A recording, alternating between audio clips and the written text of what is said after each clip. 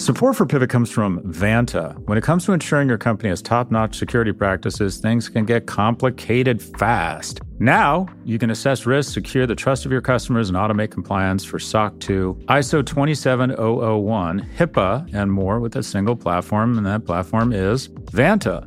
Vanta's market-leading trust management platform helps you continuously monitor compliance alongside reporting and tracking risk. Plus, you can save time by completing security questionnaires with Vanta AI. To learn why thousands of global companies use Vanta to automate evidence collection, unify risk management, and streamline security reviews, watch Vanta's on-demand demo at vanta.com/pivot. That's VANTA.com/pivot to watch Vanta's on-demand demo. Support for Pivot comes from Pendo. Pendo improves the apps your customers and employees rely on. Whether you're building applications for customers or managing applications for employees, Pendo can help deliver better experiences for your users so they can get more value from your software. Visit pendo.io/pivot to learn more about how your team can use Pendo to start building better digital experiences. There you can also check out Pendo's lineup of free certification courses, 12 hours of in-depth training for your product management teams on topics from AI to product analytics to product-led growth. That's pendo.io/pivot to learn more.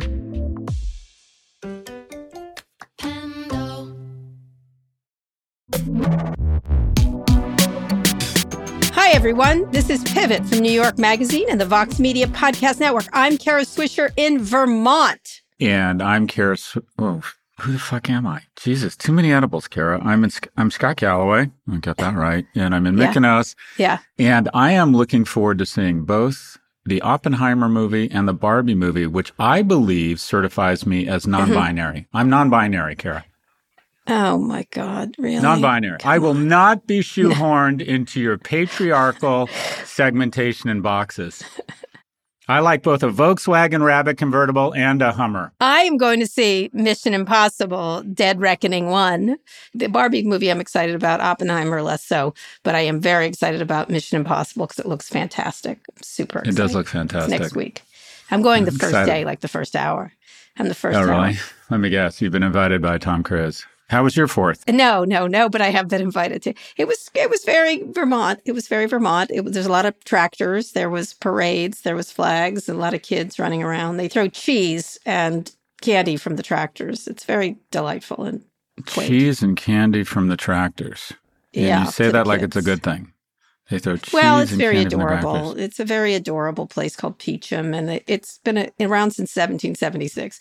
So it was nice. How was yours? You were in Mykonos. Of course, you're in Mykonos. It's wonderful. It's a beautiful island. Greek people are very friendly and nice, and the food is good, and everything's wonderful. And it's an international scene. You went from Ibiza to Mykonos. Where's your next stop? Yeah, I'm on the international douchebag tour. The Arrested Adolescents you were on the French tour. Riviera. Where's the next place? Aspen. Koh Samui? I had Aspen. Aspen, of course, yes. Obviously, Aspen. I'm surprised you're not on a yacht in like Portofino. Taking pictures of my girlfriend? Yeah, something like that. In any case, something like that. A lot has happened since we're on vacation. We have so much to talk about. It's a crazy amount of news when we go away. Yeah. I feel like we have way too much to discuss. We'll try to get through it. Today, we'll talk about the launch of Threads, Meta's Twitter competitors. It's been a wild 24 hours in this saga, and we'll get to the ruling from a federal judge blocking the Biden administration from communicating to social media companies. Another big deal, a lot around the First Amendment going on. But first, let's get to a couple of things. Apple is the most valuable company ever, hitting a $3 trillion valuation. I remember us talking about the $2 trillion and the $1 trillion. The record has come after a strong quarterly earnings report in May, with the stock currently up 52% for the year. The company had briefly hit $3 trillion for January of last year, but didn't close that price. Wow. What do you think? Yeah, I mean, not to take anything away from the company. I think it's a remarkable company, but I see Apple as another signal of what is the largest demographic trend in the world. And that is, one, we have had tremendous prosperity globally. We've had strong GDP growth. The world keeps getting more productive. If you have population growth and productivity growth, it adds to GDP growth. Unfortunately, a lot of that wealth in mature markets has been concentrated amongst a small group of people. Now, globally, you would argue this is a great era of income equalization, actually. But if you look at the Western countries, there's huge income inequality. And I think the ultimate luxury brand is not Louis Vuitton, it's not Hermes, it's Apple. And what Apple says to people is that you're one of the 1 billion wealthiest, you're a storyteller, you're part of an information age generation, you're Western. I mean, it struck me how many people, I have a UK number, and for some reason having a UK number on my iPhone means my texts show up as either blue or green. I forget which one is the Android. Green. And no less than a dozen people have asked me, like, what happened? Well, you're off of iOS? Oh. Like, something wrong is really wrong. Like, they're like, I didn't even recognize it. And Apple has such a credible self-expressive benefit. And when you're the primary operating system for the billion wealthiest people in terms of their purchases, their media, I mean, it's just good to be the portal to the digital world for the billion wealthiest people in the world. All right. But where's the but in there? Somewhere but is coming. Well, okay. So this is confirmation bias. But did you see the most recent report of rumors around the mixed reality headset? No. I want to acknowledge a lot of these rumors sometimes are just the rumors, but supposedly they've taken their estimates or their production volumes down by 2/3. And they're claiming it's because of supply chain issues. And I would argue that Apple has to do one thing with every product they launch, and that is they have to have demand much greater than supply to create the illusion of scarcity, which is the ultimate go-to for any luxury brand. You have to produce less than demand. And Apple is a very sophisticated company. And you can bet they have economists doing their econometric models and demand forecasting. And I think, Kara, what has effectively happened here is they've looked at the pricing, they've looked at the focus groups, and they said, right out of the gates, and I'm not saying over the long term, I defer to you and think there's potential here around spatial computing. But on launch, I think they have surmised there's not a lot of demand for this product, and they have taken their demand forecast way down, and they are blaming it on supply chain. And I would posit that if Apple can make one of anything, they can make 1 million of them because they have the strongest supply chain in the world. Yeah, it's still not what is about this $1 trillion valuation. Apple Vision Pro is hardly any of it, any part of it. Oh, it's none of it. It has nothing to do with it. Yeah. I would agree with that. How do you feel about this valuation? Microsoft is sort of $2.5 trillion. No one's even close after that. Pretty much. I'm trying to think. Well, Nobody. Google, Apple, maybe. I mean, if you just look at it from a valuation standpoint, it trades at a 30 times forward earnings. And what was crazy is at some point it was in the high single digits. It traded at 35 last year, but its profits have gone up. So it doesn't look ridiculously expensive, but its 10-year average is around 18. Yeah, so it looks as if it's a little bit frothy, but it doesn't look, crazy expensive. But what you have with Microsoft and Apple is iOS is essentially the operating system for the wealthiest billion people in the world. And Microsoft is the operating system for the wealthiest 1 million corporations in the world. And it's just good to be the operating systems for corporations, which is Microsoft, and the operating system for the wealthiest people in the world, which is Apple. Yeah. And Apple, I think, probably has to make a more loud showing in AI. I'm sure they have working on an AI does integrate into a lot of Apple products easily. So I think they'll probably have to be doing something around that. But we'll see about the Apple Vision Pro. I know you're fixated upon it, but I still think big things for it. I do. I have a feeling about not this particular product, but this spatial computing. I think it's very important, but I could be wrong. In any case, a lot of money. China, by the way, speaking of people who could slow things down, China's announced export restrictions on 2 minerals used in the production of semiconductors, solar cells, and missile systems. The restrictions will begin on August 1st and will only allow exports of the metals with a license from the ministry in order to, quote, protect national security interests. Of course, it's retaliation from the Biden administration's restrictions on the actual chip exports to China in an ongoing fight for technological dominance. You applauded Biden's chip export limits. Now China's titting for tat, so to speak. Is that a word? Titting for tat. Yeah, that's what I'm saying. Yeah, I mean, the gallium, which is this key mineral, I think they control about 80% of the world's supply. Everything, batteries, they control. Yeah, these rare earth materials are sort of the new oil. And that is, you could argue that the geopolitics and the flows of power around the world are no longer going to be dictated by the flow of oil, but by the flow of semiconductors and these rare earth minerals. The only thing is, I have heard that sometimes with these rare earth minerals, there are substitutes. So, but this is geopolitically, this is now a full-blown, this is a non-shooting war. This is a trade war. And Jeffrey Sachs would argue that it's just stupid that the two largest economies, should kiss and make need to up. cooperate. Yeah, and it would be an incredible unlock for global prosperity because the U.S. and China will be... Yellen's headed over there, right? Janet Yellen and Tony Blinken just went over. So, and then Biden said the stupid thing about dictatorship. But truth. Yeah, so I don't... it'll be interesting to see if there's substitutes or if America innovates its way around it. But when you control 80% of anything, you can levy a lot of damage when it's a key component to a lot of these products. So we'll see where it goes, but they should definitely, you're absolutely right. They should settle and figure out a way to cooperate. It's just, it doesn't make any sense. One can't be without the other unless China innovates around chips the way the U.S. does.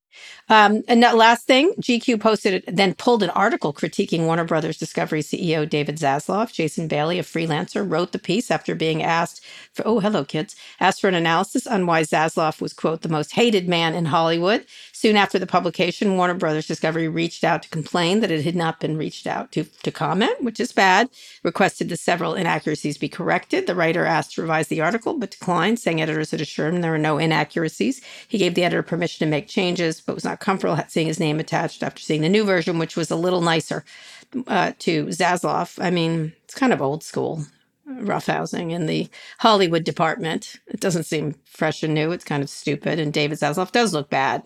I agree. I think it makes Time Warner and Mr. Zaslav look worse for trying to kill it than what would have come out. But I do think the media has really got their greed glands going around. Basically, I forget who wrote the profile on Chris Licht. Yeah, Tim Alberta. That was sort of a career-making article. And that's he was already a pretty big career. Yes, I agree. Yes. Well, okay, but I mean, granted, I'm the unwashed masses, but I'd never heard his name before. I recognized it, but I didn't really know it. And then that article was everywhere, and that basically took down an executive. And I got to think a lot of people, I mean, it's just the hit pieces, momentum is a terrible thing when it's not going your way. And Warner Brothers Discovery is just going to have a never-ending slew of profiles that make people look really, really bad. Because the thing about this merger is it made no fucking sense. That's exactly at the heart of it. So it's going to be very easy to make these guys look bad. And David Zaslav, if you wanted to take the glass half empty view, he's been very disciplined and taken some real bullets such that he could reduce debt. And then the other side of it is he paid himself $250 million for what's looking like a terrible acquisition. Or he didn't pay himself, but his board did. And now we're going to go through another probably divestiture or breakup. And then all the branding around, I mean, HBO is just sort of, I mean, it's verging on comical. Max. But at the Max.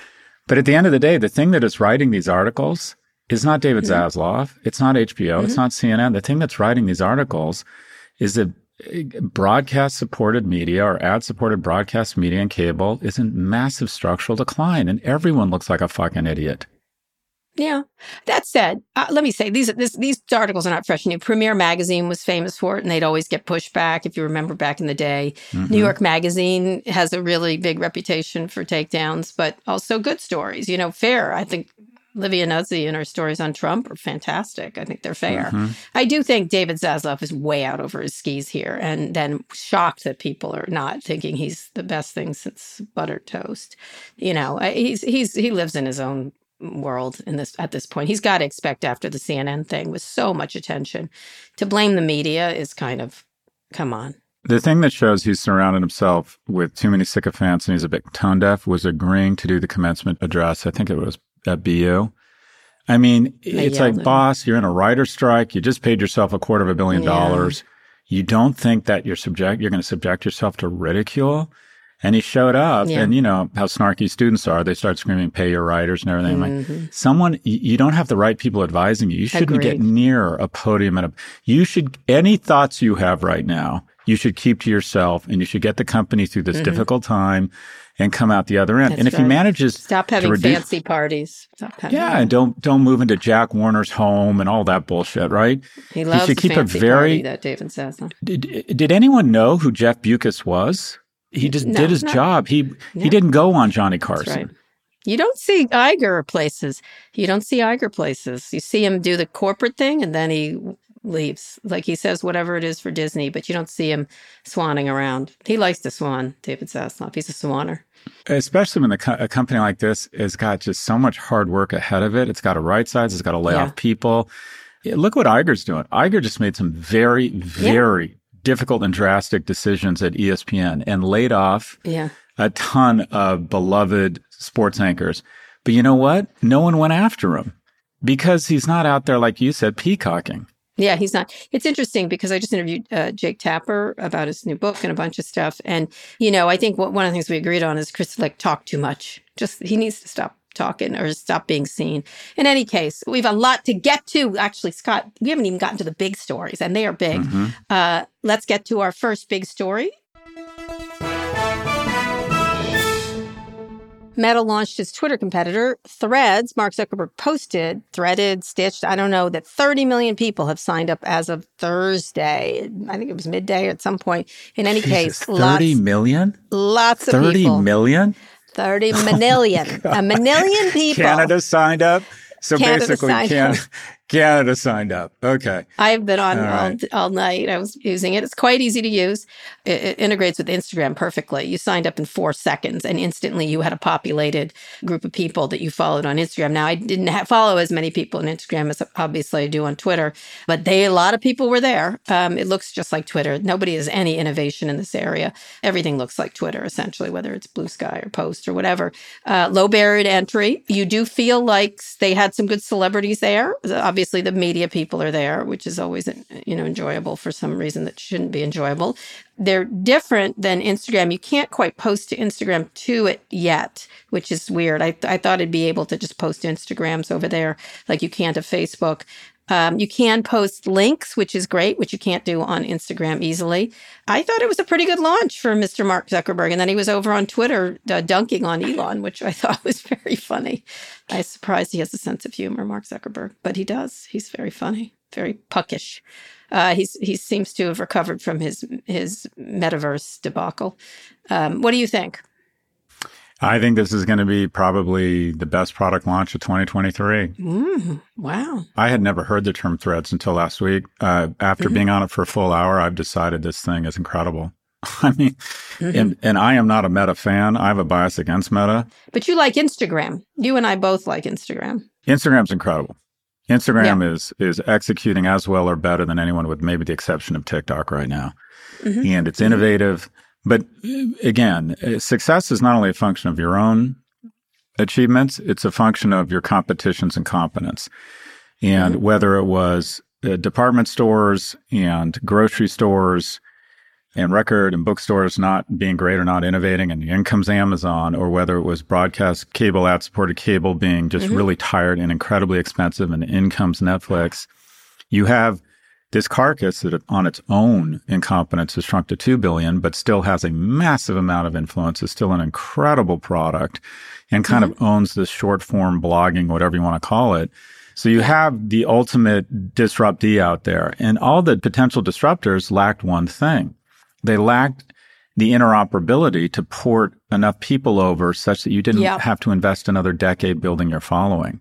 And with Threads, you pull it up and you say, do you want to follow all of your followers? And boom, right away, you're following a ton of people. And I've been on the thing about 4 hours. I have about 4,000 followers. My first post has gotten 400 likes. And here's the thing. I'm going to get to letter L with a minimum amount of effort, as opposed to I made a big investment in Post News financially and in terms of my own time. And it was worth it because it is news focused and it's got good technology and a better vibe. But I'm already at letter D after 4 hours with Threads. I think this is going to work, Kara. What do you think? Yeah, it's lacking features. I think they rushed out because of the opportunity, which we'll talk about in a second, that Elon is presenting them. And they had tried to do this at various times and earlier. And I think they sort of thought about doing it within Instagram. And what's interesting is they've made it decentralized, because Adam Mosseri, who's the head of it, has talked about that decentralization is the future of social networks. So you can take your users with you when you go, which is interesting. And that's kind of interesting for Facebook to do that. They're usually walled gardens that keep your stuff, but it's using the ActivityPub protocol. I'm not going to explain it all. It's kind of stupid to explain, but so you can, things from Mastodon can come over. And I think one thing that Mosseri said to Casey Newton in his newsletter is the post and comment model is great, but it really doesn't support public discourse nearly as well as the tweet and reply model. Elevating the reply to the same level as the original post allows for much more robust, diverse discourse, which is part of the reason we didn't just try to shove this thing into the feed of Instagram or a separate tab. I have gone back and forth with Adam Mosseri over the years. I thought that was a very smart observation. He's 100% right about that. I think it's really clean. I think it feels fun. It feels interesting. I tried Blue Sky. I didn't use it that much. I'm not using Post that much as I should. I like it. I like them both. But you're right. Getting the people in there makes a big deal. The other thing, there are privacy concerns, as always, with Facebook and Meta. The app asked a lot of data permissions, although it wasn't more than Instagram that I could tell. It was delayed launch in the EU because of these new laws they have there. But it's certainly getting a lot of good press right out of the gate. I don't think anyone thinks it's badly done. I'll be fascinated to see. It's to take the Instagram audience and do this is exactly what I would do. It's really he's got an asset there. Well, it speaks to the need for antitrust, quite frankly. And that is, how do you create an atmosphere of innovation when the founder of Twitter, the founder of Waze, you have Mastodon, you have Blue Sky, you have Post, you have all these great companies. They have financing, they're innovative. And do they stand a chance when the biggest players can just bundle in a new feature? And this is what Microsoft started doing. Yeah, that's right. And except it was MSN they were bundling, which sucked. So in this case, this doesn't suck. But it's built on Instagram. Yeah. But they bundled, Internet Explorer. I mean, they're about to put a bunch of AI companies out of business because they're going to bundle them into Microsoft Office, even with an inferior product. And the question is, in the short term, it's very easy for a consumer. I liked it. I mean, I'm not exaggerating. Agreed. I'm getting 1,000 followers an hour on Threads right now. But the question is, over the long term for an economy, does it just make it harder and harder? Does anyone ever start a company, or can anyone get funding for a company that's even in social, that's even in e-commerce, that's even in the cloud at some point? Because the fear is that someone else Amazon, just bundles Microsoft. The competitor and then takes their 3 billion strong fire hose and aims it at this new product called Threads. Yeah, I agree. Twitter is threatening to sue Meta over the creation of Threads, saying that Meta poached former employees to create a, quote, copycat app. A lawyer for Twitter sent Mark Zuckerberg a letter saying that Twitter plans to, quote, strictly enforce its intellectual property rights. That is Alex Spiro, who does all the heavy lifting for Elon Musk. The letter also demanded that Meta, quote, take immediate steps to stop using Twitter trade secrets. A Meta source has said no one on the Threads engineering team is a former Twitter employee. Excellent legal work from Alex Spiro, as usual. Any merit? Anything? Good luck with that. Yeah, I mean, you're claiming that they're stealing trade secrets. There's been about 5 new competitors to Twitter. There's a new Twitter trying to compete with itself. And Meta starts a similar service with not a single employee from your company, and you're suing them. I'm sure Mark Zuckerberg just won't sleep tonight. What do you think, Kara? I think it's ridiculous. I mean, he's trying to act like it was, remember in the Uber lawsuit with Anthony Lewandowski and Google and this and that, that was, that had some merit, right? What was happening when Uber was stealing trade secrets. This is ridiculous. Look, Mark Zuckerberg has gone around and, as you and I know, shoplifted so many ideas, including Snap, the Snap stories, including Instagram borrowed a whole bunch of stuff. He's famous for this. But there's nothing new and fresh about Twitter, and all the others sort of look like Twitter, right? So you can't protect the look and feel in this way, one. And two, and by the way, there's a lot, he's going to have to sue all of them, I guess. And secondly, he's, as usual, it's an emotional reaction. So I don't see any merit to this. It's laughable. He's, of course, getting himself in the news again. So I don't see any, I guess this is just what they have to do. I guess. I don't know. Or they don't have to do it, but they did. Yeah, that feels right. I mean, the Meta legal team and lobbying team is bigger than Twitter. I mean, there's probably 2,000 people defending various lawsuits and lobbying various senators and Congress people in Washington. So See you I in mean, court. come on. See you in court. See in court. Yeah. I mean, it's, I think he's more prone to be the problematic issues is using one platform to leverage the other, which Congress might be interested in. That's the way I'd go if I was Elon Musk. I'd start to like rattle the cages and get the right wing all mad at Mark Zuckerberg, which they would be. That's the way I would play this. But as usual, he's playing it. Maybe he'll move on to that one. I don't want to give him any good ideas. Yeah, if he wants to like be the guy from Yelp legitimately claiming that there's antitrust behavior here, that it's a large company with Google, pointing its 3 billion user strong cannon at a competitor. But that's an argument for the DOJ and the FTC when they call him as a witness. That's not an affirmative action from him. So I don't think this is going anywhere. Of course, he's going to do it. But he laid off all these people in a questionable manner, and none of them have any loyalty to him. And that's the other part is even if they did hire Twitter employees, they made them sign these shitty severance packages. If they did, a lot of them didn't, by the way. They took the stuff that was owed to them, but refused to sign the NDAs, and they refused to sign the non-competes. And they're not even enforceable. It's just...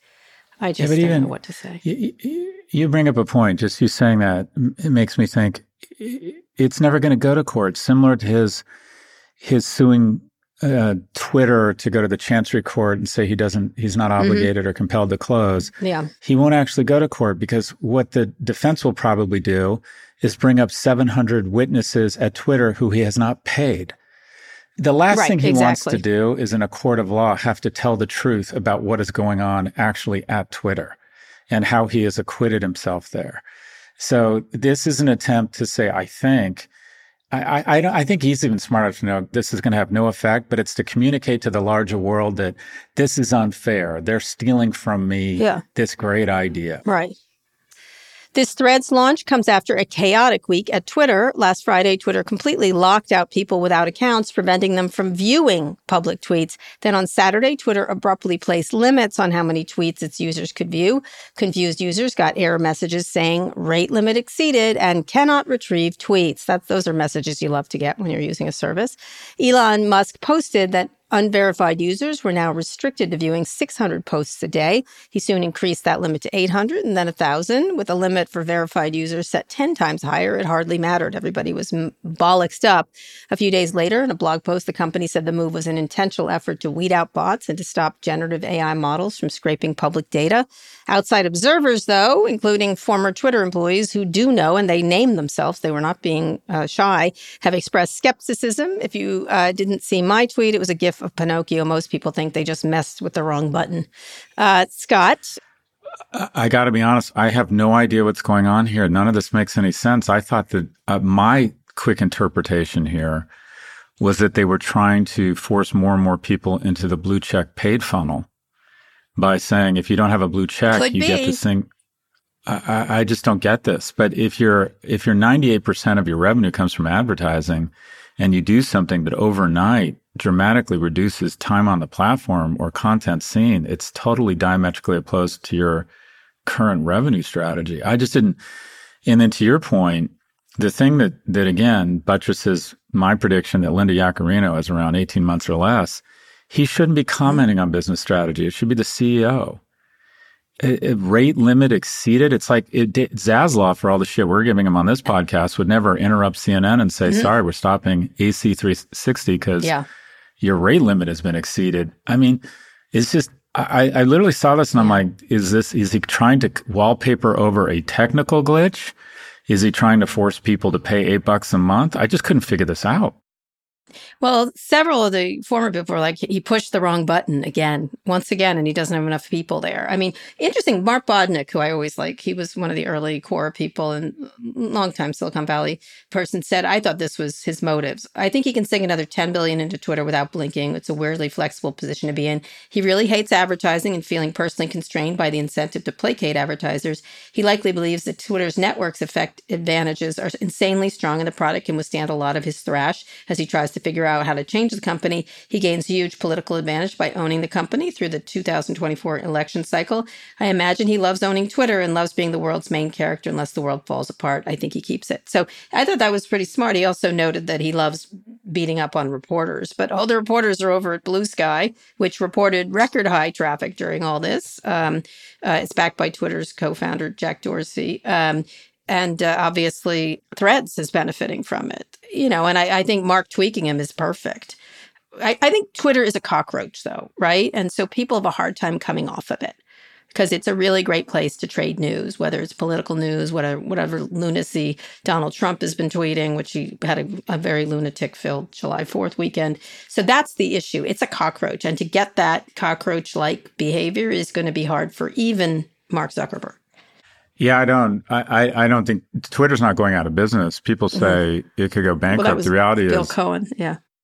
Right, but Bill thinks there's something Machiavellian going on here, that he's purposely trying to talk the company down such that he can buy the debt on the cheap. Yeah. And his interest payments on that $13 billion, I think, are around $1 billion or $1.5 billion.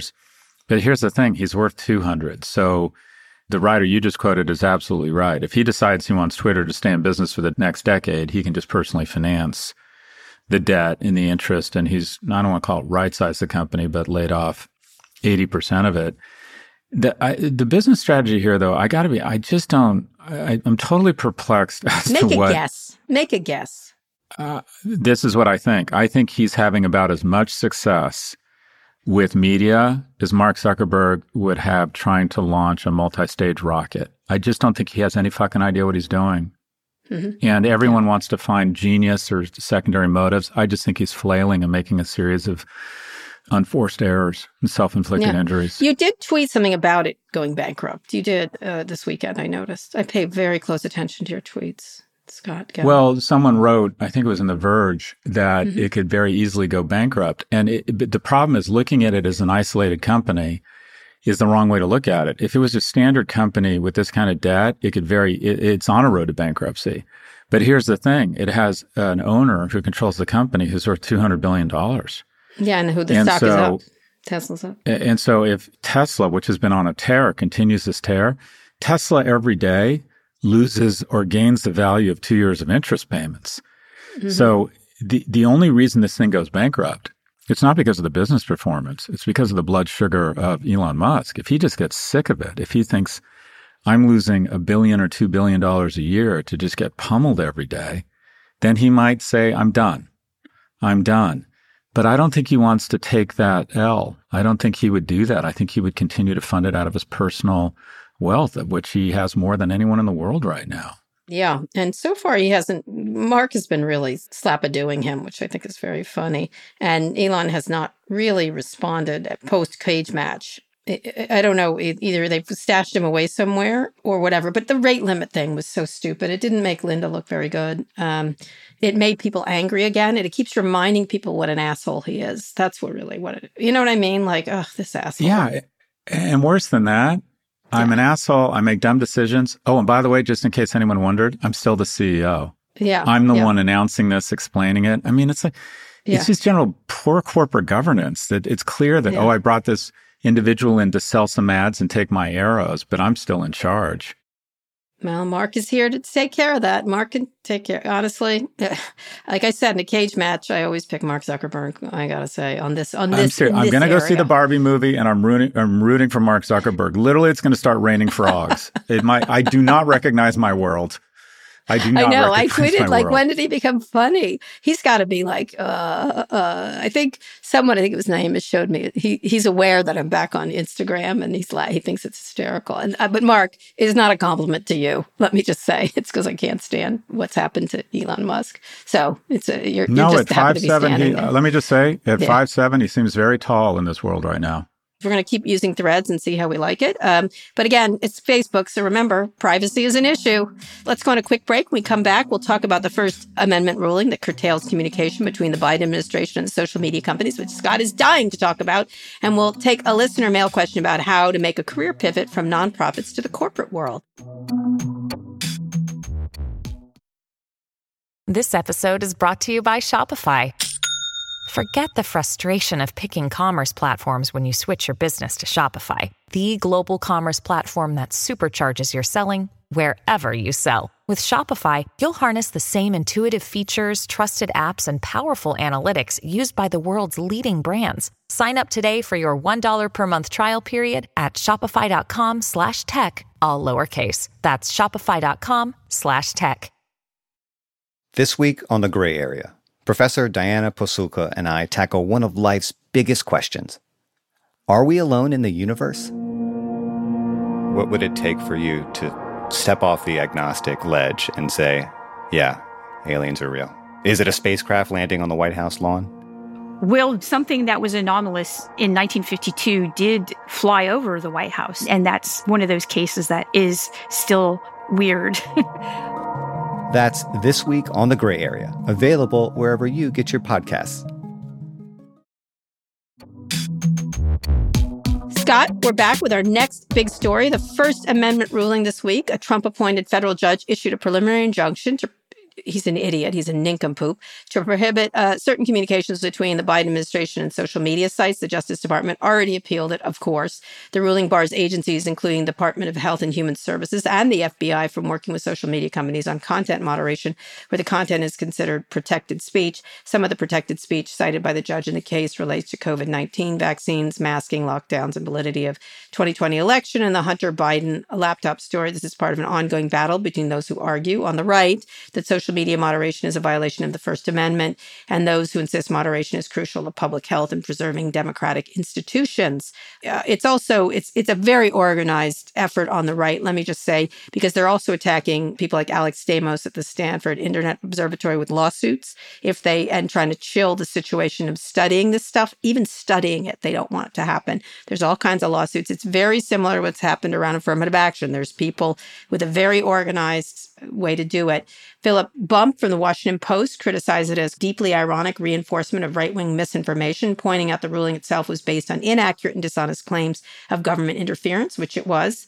It's very broad, and Rich Stengel, who served in the Obama administration, said the government has a right to free speech like everybody else. The social media companies don't have to listen. They were not ordering them to do it. They just pointed out misinformation or pointed out on the behalf of others, because these companies listen to the government more than they do, say, Alex Stamos or anybody else.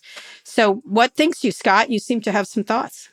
I think this is just awful. And I trust and hope that this will be slapped back and overturned as quickly as this ridiculous decision was made. That when you think about, if you don't want to actually count votes, if you don't want your democracy to be based on voting and protocols that have existed for a couple hundred years, if you don't want people's view of vaccines to be based on the dissenter's voice, and the dissenter's voice has been heard here. It's called the control group, and it's been heard about 1 billion times around the world in terms of a massive number of use case studies around vaccines. When you can't go to data, when you can't go to the closest thing that is the pursuit of truth in our society, and that is science, and that is actual facts, and that is rule of law, your go-to has to be misinformation.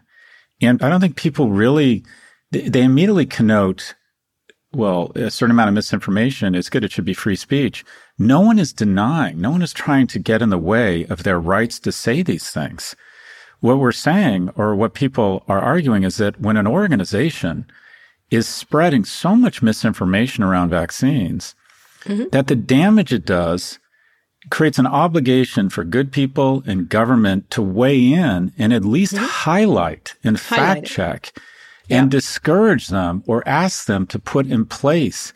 How do you protect their rights of free speech but silence the Stanford Internet Observatory? Hillary Clinton talked about a vast right-wing conspiracy. This is what this is again. And she was right, by the way. There was one against her.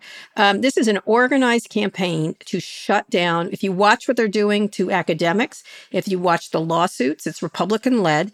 They just don't believe in misinformation, or they like it. I think that's more to the point. And they're wrapping themselves in the cloak of free speech and limiting speech of others to do so. The government can point these things out to these companies. They did not compel them to do it.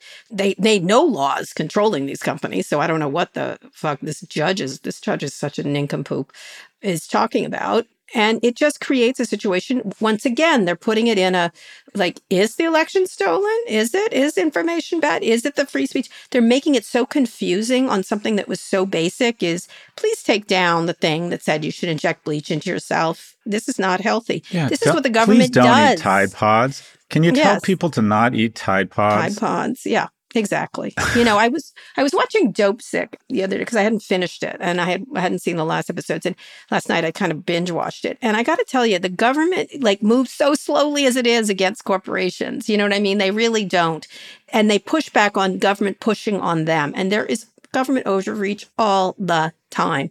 In this case, there is no proof that they made them do anything. And by the way, I don't think they do these companies do whatever they want. They're more powerful than the government in many cases. Apple, $3 trillion. Microsoft, almost $3 trillion. Facebook, control of all of our information, sucking up everything. Google, everywhere. And you're worried about their free speech. And I think they should have it, by the way. This is a right-wing effort to shut down study of misinformation and the ability to point out misinformation. And they're using one of our greatest amendments to do so. They're trying to use it, but they're wrong. What do you think Nick Clegg thinks this morning, the head of global comms for Meta, when he wakes up in the morning and goes, I think he's tired, probably, but they also have been cutting back on, look, Facebook hasn't totally cut back, but Twitter's completely cut back on checking anything, right? They fired everybody. I think they're relieved not to have to do anything. Let's not do anything. I don't think it's good for their business. I don't think they're even relieved. I think they're emboldened. I think Nick Clegg says, yeah, when our algorithm with no checks whatsoever sends images of razors, nooses, and pills to a 14-year-old who our algorithms have picked up is in the midst of severe suicidal ideation, and the way to keep her for a few extra minutes on Facebook and Instagram is to start sending her images that will help her commit suicide. Me, Nick Clegg, you know what? Doesn't matter. I can do whatever the fuck I want. I can pretend to be concerned. I can talk about we're proud of our progress, but now the government can't even speak to me, can't even talk to me about it. Yeah, I think they must be relieved. I agree. They don't have to hire. They don't have to do as much. They've been cutting back as it is. They don't love this. They want to just do whatever they want. They do. But let's talk about this in real terms. What do you think this decision does? The problem is a lack of attribution. These people don't meet the people this affects. What happens to teen depression when the CDC and the Surgeon General and our government agencies can't even have a dialogue with social media firms? Do you think teen depression gets better or worse? No. Do you think more people end up on a ventilator because of a pandemic when the government can't even speak? And some people will say, well, no, ivermectin would have kept people off a ventilator. And it's like, well, you know what? This crazy thing called science would like to have a word with you. What do you think happens? Everybody has the same voice.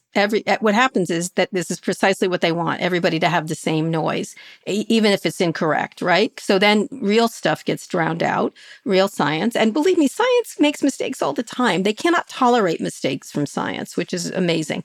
One of let me go back to this Dopesick thing. There was a line where the husband of the DEA agent, who's been very much pressing on the societal impact of OxyContin, and she, of course, someone has died that she interviewed.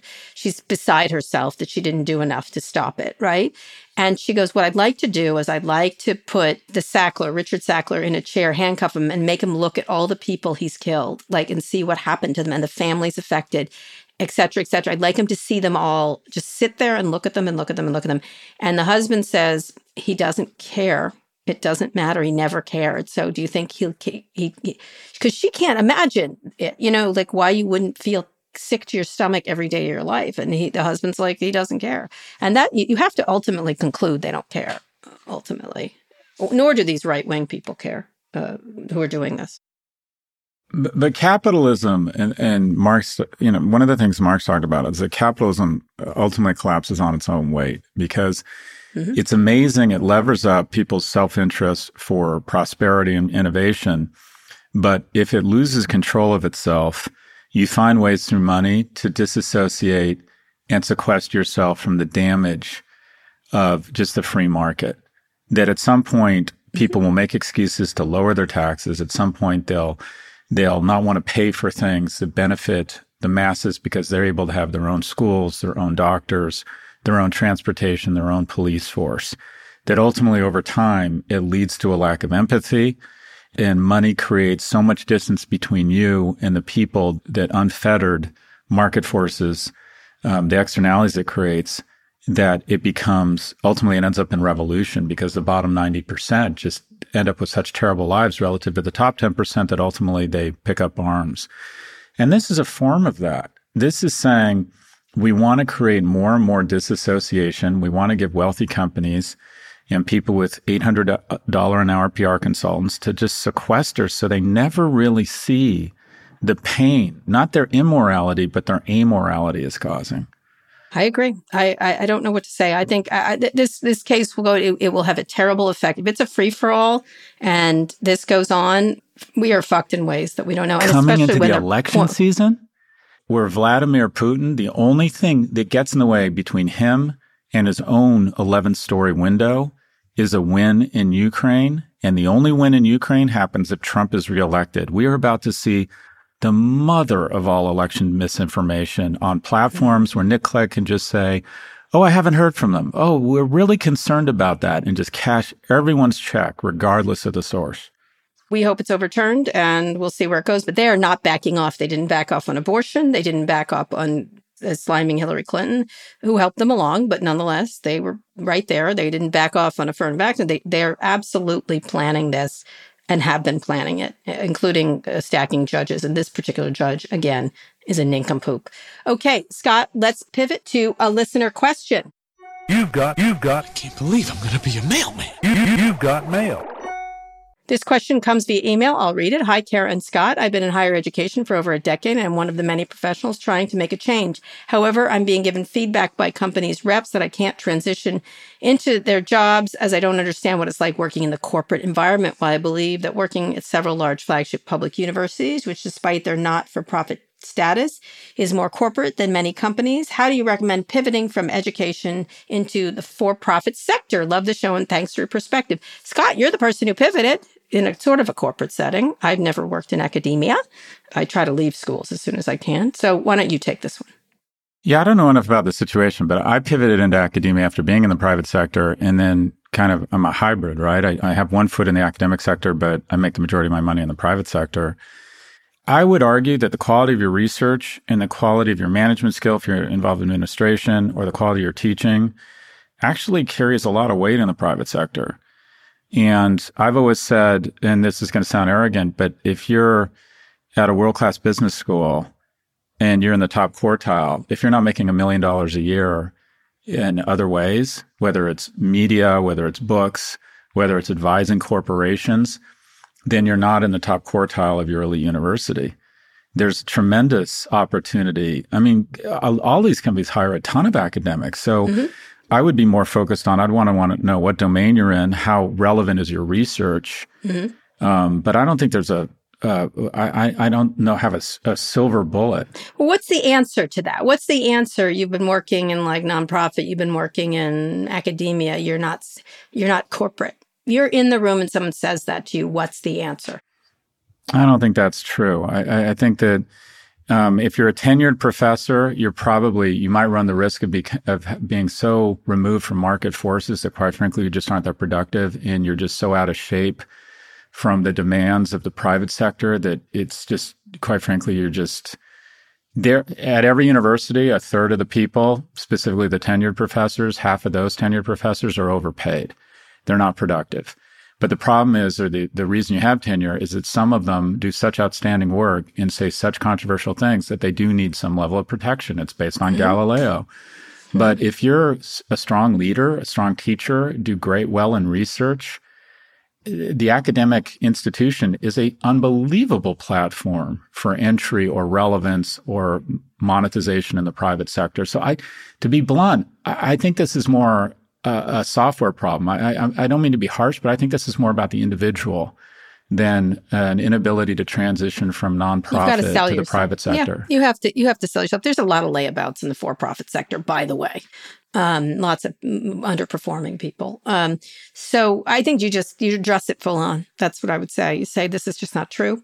This is what I've done. And then launch right into the things you've done that have been proactive and innovative. You can be innovative anywhere. And as long as you but sell, they're using an excuse. They're grin fucking you. They're using an excuse for a reason not to hire you when that's not the real reason. Yeah. A lot of private sector companies love academics. Google hires a ton of academics. Corporations. Yeah, that's true. I mean, in the last, I'm sounding arrogant. In the last week, I've been with 3 big multinationals because, I'd like to think my work is relevant. And every professor worth his or her salt at Stern has all sorts of private companies crawling all over them. Do. So I would say that, look, this person needs a kitchen cabinet. You need to find some people at your school and outside of the school and say, these are my objectives. I want to make more money, or I want to transition in the corporate world, and get open and honest dialogue around your personal attributes, your domain, your research, your teaching that's required to do it. Because sometimes in certain sectors and with certain performance, you're just sort of relegated to that job. If you're doing something very esoteric, if you're studying French 17th century literature at, Michigan State University, it's going to be there aren't that many jobs in the private sector for you. You need a kitchen cabinet to advise you here. Yes, I agree. Okay, good answer. Good answer, Scott. Okay, listen up. We have some listener mailbag episodes coming your way in the next couple of months. We love our mail that we get from fans. So now is the time to get your questions in. If you've got a question of your own you'd like answered, send it our way. Go to nymag.com/pivot to submit a question for the show, or call 855-51-PIVOT. All right, Scott, one more quick break. We'll be back for predictions. Yeah, I hope you have a good one from there in Mykonos, Greece.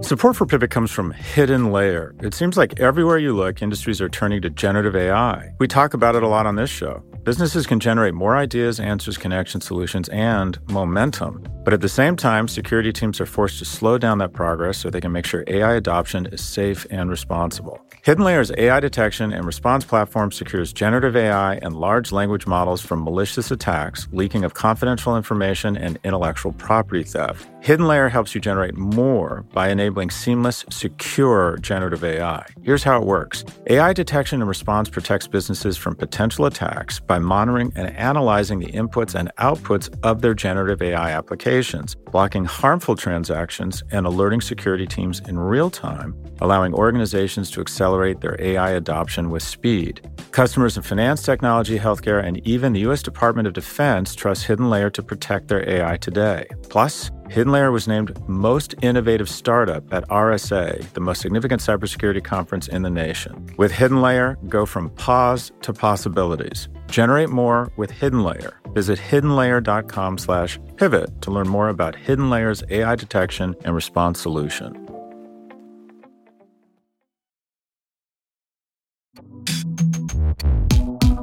Okay, Scott, let's hear a prediction. I think Threads is going to get to 100 million users in 5 weeks. It took Twitter 5 years. I think this is... Yow! When we're talking about round one, my prediction is round one of the cage match between Musk and Zuckerberg. Zuckerberg is kicking the shit out of Musk, specifically via Threads. Yeah. This is his thing. He has focus. Just as in the cage match, in the cage match, the actual cage match, he had youth, right? And he had, quite frankly, he's in much better shape. And he also had some skills in jiu-jitsu. As it relates to Threads versus Twitter, Twitter is bigger. Twitter has more body mass, similar to Musk.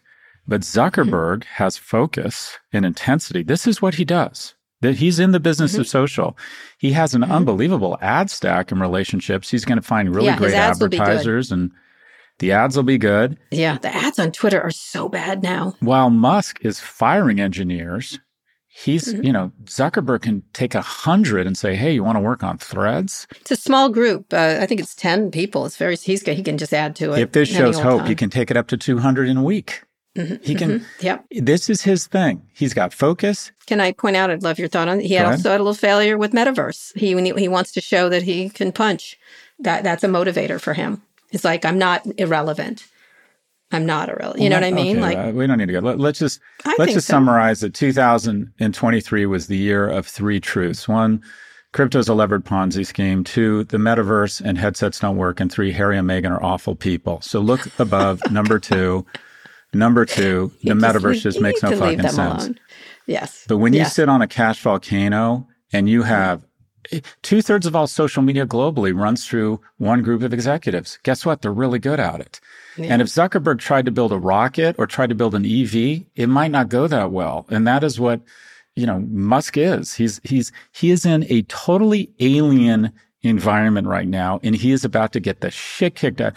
My prediction, again, in 5 weeks, there's more users on Threads than there was in the first 5 years of Twitter. Right. And round 1 of this cage match goes to the Zuck. Let me just add one thing, even though you don't like the social. I do think he was wanting a win, and he really wants one badly, and it motivates this man. This man is motivated by loss, so he wants to win. Secondly, he's got executives around him that have been with him forever. He's not a rude fire of people. Madame Mosseri's been there forever, is intensely loyal. All Musk does is look at people as fungible products. You know what I mean? That he moves in and out. There's no loyalty to that man, or very little. Maybe at the other companies, but not this one. Mark has executives around him who know what they're doing, who really want to help Mark. And it's not a small thing. It's not a small thing to have a motivated group of loyal people who want to win. Although let me make only one observation on your thing. When my brother asked me about it, I was on a thread with him and Louis last night. And my brother was like, what is this? Asking all kinds of questions. And my brother's like, I have almost 10,000 followers on Twitter. Do I want to go over there? I'm like, well, do you have a lot on Instagram and this and that, And then my son goes, what the hell is Threads? And my brother goes, apparently it's the new Twitter killer from Instagram. And I was telling Jeff to get on, not my son. And Louis goes, yeah, nah, you boomers can enjoy it. So there's that.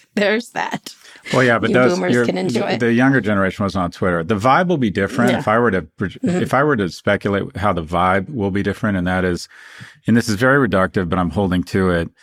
Instagram users are prettier than they are smart, and Twitter users are smarter than they are pretty. I think Instagram is more about wealth porn and more about visuals and influencers. Twitter has some really deep thinkers that bubbled up that are just incredibly incisive and interesting. This won't have the depth, but it'll be a little bit more Bravo Kim Kardashian, which has a big market, but it'll have a different vibe. Anyway, that was a really good prediction, I can't believe Scott. I'm rooting for Mussolini. It's like, I know. Who do you hate the least? Yeah, it's true. That's what I said. I'm like, here we are. We're rooting for Mussolini. By the way, he's going to violate your privacy, and this is an antitrust issue. Thank you. Okay. Yeah, unfortunately, we can say something because we're not in the government. But it's an antitrust issue. And Mark, get the fucking misinformation on your platform, you cheat bastard. How about that? Is that good? And by the way, Elon's not going to help the situation. Anyway, just so you know, in my latest interview, speaking of conspiracy theories and misinformation, my other show on with Kara Swisher, I talked to Oliver Stone about his new documentary dealing with nuclear energy. Stone also talks to me about Vladimir Putin, whom he calls the world statesman. So there's that. It's actually a great documentary, but he's a little bit... Stone's a piece of work, let's just say. And the reason I think it's important is because record for the hottest day on Earth was just broken 3 times in a row. The record was broken on July 3rd, then on July 4th, and July 5th tied with the 4th. And science have warned that 2023 will be one of the hottest years ever, citing climate change and El Nino climate patterns. We have to do something. Give a listen to Oliver Stone and others who are advocating nuclear energy. So that's all I would say. That's my prediction. We're going to have to do something about it. Okay, Scott, that's the show. We'll be back on Tuesday with more Pivot. Read us out and enjoy the rest of your vacation, by the way. Thanks for saying that. Today's show is produced by Taylor Griffin, Travis Larchuk, and Nishat Kurwa. Ernie Indratat engineered this episode. Thanks also to Drew Burrows, Mil Silverio, and Gaddy McBain. Make sure you're following the show wherever you listen to podcasts. Thanks for listening to Pivot from New York Magazine and Vox Media. We'll be back next week for another breakdown of all things tech and business. There's another follower on Threads. Fuck you, Elon. That was a little over the top. No, I liked it. I loved it.